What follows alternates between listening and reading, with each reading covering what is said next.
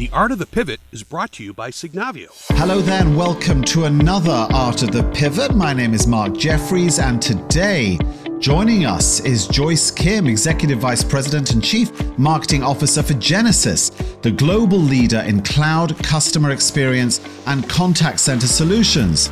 In her role as CMO, Joyce is responsible for worldwide marketing, including driving strategy and positioning the company for growth. Her key focus is expanding the partner and developer ecosystem. Prior to Genesys, Joyce was CMO for the UK's largest semiconductor IP company, Arm. Before that, she was key marketing leader for global brands such as Reich, Microsoft, and Google. She serves on the board of the Early Literacy Foundation, Bring Me a Book, and the startup accelerator Spark Labs Frontier at Arizona State University. Joyce, welcome. Thank you for being with us. Where do we find you today? Thanks. Great to be here. I am in Northern California. Lovely. Anywhere in California works as far as I'm concerned. Exactly. All right, so I love the weather here, so we can't beat it. Climate is number one. Beautiful. Now, Genesys, you're a global multi-billion-dollar company, been around for more than 30 years, but there are probably a few out there now listening and watching who aren't 100% familiar. Could you paint a picture for us? Sure. You know, Genesys has been enabling about 7,000 businesses in over 100 countries to create and sort of orchestrate contact center and personalized customer engagement experiences on pretty much every channel you can think of: voice, text, web chat, social, and across pretty much every touch point that you might have with any brand. I mean, we have approximately half the Fortune 500 as customers. So chances are pretty much everybody watching has had some kind of experience with brands that they buy from or do business with enabled by our technology. Brilliant. Well, it's great to be in an organization that has that level of awareness. And of course, you've been in the tech space for, well, more than 20 years, leading marketing in some capacity. Now, of course, here you are at Genesys, your CMO. And this time, the innovation story is about, as I understand it, reinventing the way the organizations connect with their customers. And my goodness, this last year has forced us all into that sort of reinvention. So, from your perspective, what does that mean? Talk to us a little bit about this reinvention word and how are organizations now connecting with their customers differently?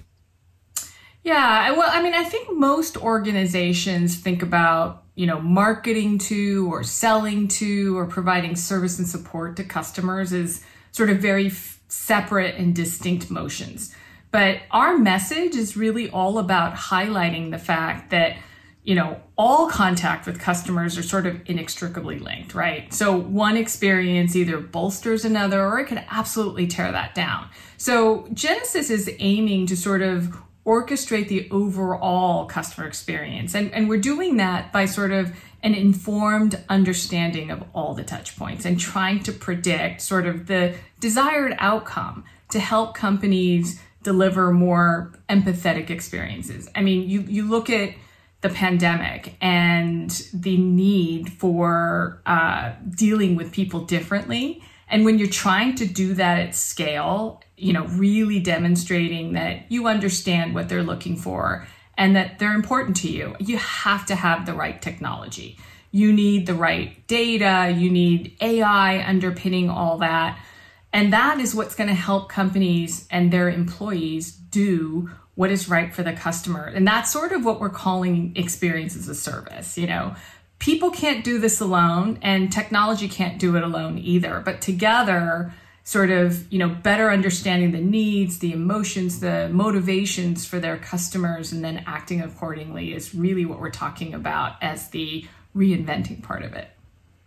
And you talk about, understanding the customer as a driving force. I totally get it. But my goodness, I don't think we've ever lived in a time where there have been more needs, more separation between different customer types.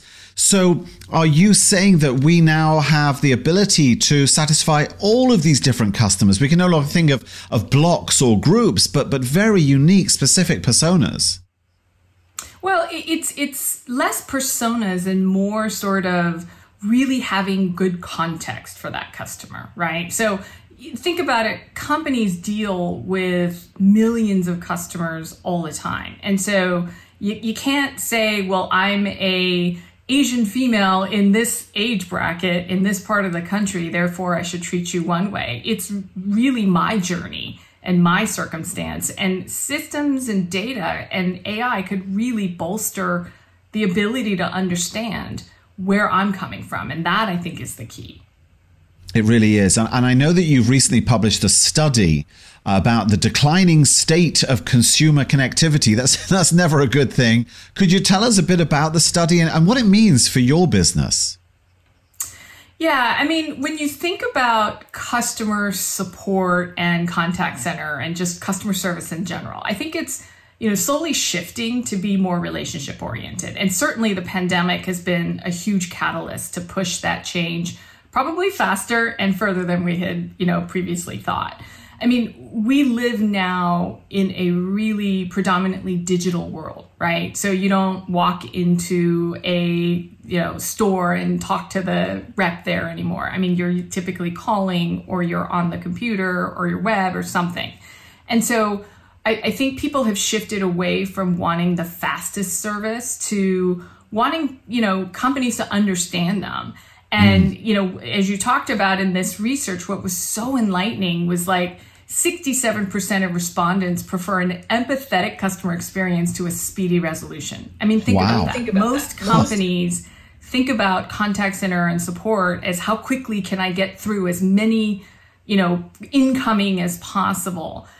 88% of consumers want customer reps to listen to them, We actually found that I think 1 in 6 people called customer service just to hear a human voice. I mean, that's how people are starved for that human interaction. Let me interrupt you for a sec, because just hearing you say that, it almost sounded like a replacement for therapy of some sort. That's a remarkable finding. Well, think about the connection, and that's what we were trying to look at, right? And I think this is universal in the sense that most people want, regardless of the pandemic, I think it's a universal fact that when you call customer service, the rep, you want them to understand what I'm trying to do, right? And so fast, efficient, effective, that's really important. But each experience also has to really be grounded in empathy today. And when I talk about empathy, it's not like, hey, the agent needs to be nicer. It's about knowing what that individual customer needs and anticipating the kind of experience they're looking for. It's true. Okay, but can I be cynical? Cynical pushback. I'm a communicator. That's what I do. I'm either hosting events or I'm talking about the way people connect and communicate. And when I'm on the phone with somebody who is trying to resolve a problem, and they come up with one of those pre-scripted elements, which is, that must be awful. I can only imagine what that feels like. It doesn't ring true to me because I can see through it. There's a way, right? I mean, this is the correct approach, the right direction, but there's a way of getting it right. Can we really train entire armies of call center operatives to find that in themselves? So you made a really good point, and that's what I was talking about, where it's not about the rep being nice to you, right? Saying, gosh, like empathy, I empathize, I understand how you feel. Right. It's about, let's just say you're having a billing problem. And I can tell you've been searching on our website, looking at a bunch of FAQs on billing. And you call me and you reach out to me and I've connected with you. For me to be able to say, hi, Mark, I understand you're having a billing problem. Is it this or this? Because I've seen that you've had an issue with this before. You would be very happy. You would say, yes, exactly. That's the kind of, sort of data we can put in front of that rep so that they know, okay, you've called in twice before with this type of issue. Wonder if you're having it again. I've seen that you've had to chat with the bot for, a couple of different exchanges. So I don't have to get to you and say, like, could you give me your account number again and your name again? I mean, these are all little things, but they make a huge difference. So true. All right, let's move on because I want to hear a bit more about your role specifically, because you're responsible for global marketing. Global marketing is a huge responsibility, obviously. Could you tell us a bit about your team, the priorities that you give them. What's really important right now as we emerge from this insane pandemic, as it hopefully reaches an end? Yeah, I mean, my goal is always to support sort of the near-term and long-term growth strategy of the company, right? But primarily we do that by focusing on driving more awareness and having very intentional conversations at leadership levels around sort of the opportunities for customer experiences and really the impact that it can have on their brand and revenue. So my team works pretty much every day to evangelize and educate the market about sort of what I call the gold mine of CX data that they can have. There's a level of granularity that will give you a really good sense of where you are with your customers and how to approach that, even from a marketing standpoint, and to best harness that for sort of revenue growth. You know, we're all also sort of focused on internally, sort of how do we do things for the market. I think as a marketing organization, I'm sort of always telling the team, you know, you have to think about it from a customer's perspective, sort of outside in, and really ask the question, like, why does this matter to a customer? What is it? What's the value for them, right? Not what we think, but what they would see. Right. So I think that's sort of the way that I look at it. And that is fascinating. And I'm always fascinated by the work of a CMO. I end up having CMOs as my main connections with all my clients. And your world has changed so significantly. Literally, your approach to scaling your go-to-market strategy will have changed profusely over the last few years and continues to. What are you finding useful right now? Can you give us any clues to the tools you guys find success with? And how do you build scale? You know, I think the creativity, it's sort of universally applied whenever, right? And scaling is just figuring out how do I become more efficient at it and learn as we go. Right. So from, you know, whatever tools you use or whatever tactics you're doing, I think, you know, today it's really important to think about sort of what are, you know, risks you're willing to take? What are the things that you're going to learn from, and how do you kind of, you know, continually evolve that? And fundamentally, like, we can't scale marketing one-to-one with revenue, like that no company can do that. So the trick is really understanding what are those step function areas where, you know, you are going to invest, and what are the areas that you're going to really focus on sort of optimizing and efficiencies. Obviously, you can probably tell I'm from the UK originally, and Arm was out of the UK. You spent some time with them. And I'm always fascinated by the different messaging, the different marketing needed across different geographies. I remember doing events in the UK, and US messaging would come through, and the leadership team would be like, oh, that's just too American. That'll never work here. So when you're looking at marketing across different geographies, anything you can share with us, data segments, business dynamics that you consider? Yeah, it's interesting you mentioned ARM. I mean, one of the things that we used to actually have sort of an internal debate about is you have presence in a market, but you may not be targeting that market, right? So from a global perspective, I think you have to start with sort of the foundational global brand messaging and sort of the position that you want to have, but you need to apply it locally, right? So you have to empower your regional teams to say, okay, how are you going to build on this foundation and sort of reflect and you know, really appeal to the local market? And one example, like even at Genesys, one thing that we're doing, you know, we've developed sort of this slightly non-traditional look and feel. We have a brand message that is sort of all about, you know, our customers' people and our technology, and really delivering sort of this superhuman service type of message. And, you know, we looked at Japan, for example. They're completely different in how they do it and what campaigns work over there. So they chose to license Go-Go Speed Racer. I mean, it's something I would never do in the US, but it's perfect for that market, while staying true to our brand essence and sort of the messaging that we're trying to do. So that it'll come out very differently, but I think at the end of it, the essence of what, you know, who we are stays true. Right, because you have to stay true to your core. No matter where you're seen, your core message will always be there. Yes, for sure. Now, we've done several interviews recently where the interviewee has expressed the fact that they've recruited an enormous number of people without ever having met them across the last 12 months. I mean, you couldn't write this, and yet it's happened to all of us. So tell me a bit about your marketing team, the way it's made up, how it's changed over the last 12 months. And have you, during this time, gone through anything you would term a digital transformation? Yeah, actually, I am one of those people that started a job without actually meeting pretty much my entire team. Wow. I've met, my CEO, whom I've known, but really it's been a tremendous experience. The thing that I think has been easier is that everybody now is sort of used to video, right? So even maybe 3-4 years ago, I can recall that it wasn't the norm. You'd find a lot of people who would have their video off and who would use the voice, conference calling function. Today, it's sort of expected that you're going to get on a video call. But I think the way that we approach teams and what we do and how we do them with digital tools and digital transformation hasn't changed that much. Maybe how we do them and what we do is slightly different.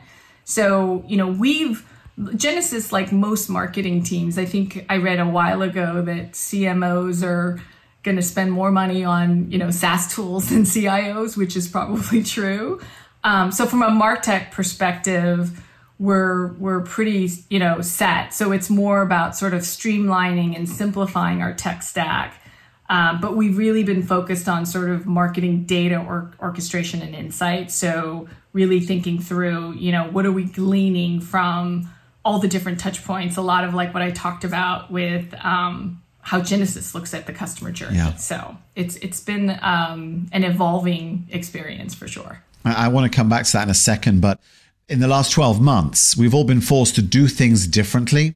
As a more normal world returns, are you going to perhaps hang on to some of those doing things differently moments because actually they were really efficient or your people really liked them? Yeah, I mean, I think, for example, one clear thing that I can't imagine not coming back is live events, right? Everyone went to virtual events over the last year. I think there's a need and sort of a hunger for people to sort of be together. There's just something about sort of having that, which I thoroughly believe will come back. So I think we're going to have to sort of figure out what hybrid and virtual and what goes face to face. We've ramped up our digital like most people have, but our business has grown tremendously over the last year. I mean, we've had 100% year-over-year growth. We've added over 800 new customers. So, what we're doing today, we're going to look at sort of how we evolve with the way that the market is evolving. But some of those metrics, it's very more, improving the overall versus fundamental changes. Yeah, you're so right about the event space. And it's funny because I look at my calendar and it's going virtual. Suddenly then it's a little bit of hybrid, and then in person towards the end of this year. It's very exciting. But it's going to be weird getting out on a stage again without a you're on mute moment. Yes. The other is going to be, is everyone going to be wearing masks? I mean, there's so many questions, I know. Right? I mean, there's just, I'm actually very, very excited because I do think that most people miss it, but it probably won't be the same as what we're used to. Not in the short term. So we're coming towards the end of our time. There's a couple more things I want to ask you about. When it comes to your own customers, how much are you leveraging the Genesys technology to actually make personal connections with those customers in this virtual world as it is at the moment? Any examples? Yeah, I mean, we definitely leverage our own technology, and we do that across, customer success, contact center support, as well as our global, SDRs, so sales development reps. This way, we're actually connecting the very first contact with a prospect, and we leverage that in our marketing. We find insights and integrate that with CRM, so our sales team has visibility. An example, we've used our chatbot capability integrated with our event apps to, make sure that we can support, our user conference and handle questions in real time. We've integrated our what I call marketing CDP, the customer data platform, with CX data so that we can enrich it. And we've actually had a pretty significant impact in our customer renewal rates by targeting our renewals based on the experience journey versus like before we used to say, okay, before X months of their contract expiration, we're going to hit them up for a renewal. Right. That actually has been quite enlightening. So whenever we get the chance, we're sort of living and breathing the experience as a service that we want to espouse to our customers. It is all about the customer experience. Very interesting. And am I right in thinking that you guys have an IndyCar sponsorship? And if you do, how does it enhance your ability to tell the Genesys story? Yeah, so this is the second IndyCar season we're sponsoring James Hinchcliffe, the driver, and we're actually going from 3 races last season to 10. So we also have the title sponsorship with Texas Motor Speedway again with the Genesys 300. So our involvement in racing actually started with the connection to the Indianapolis community, which is home to one of our largest Genesys employee base. But interestingly, globally, it's actually something that all of our employees have sort of gotten behind. And, you know, when I first came in, I thought, that's odd. Like, what are we doing at IndyCar? I mean, I obviously knew the Indianapolis office thing, but it was sort of a head scratcher. But when the team kind of sat down and said, you know, there's 2 things in common that I found really actually made sense.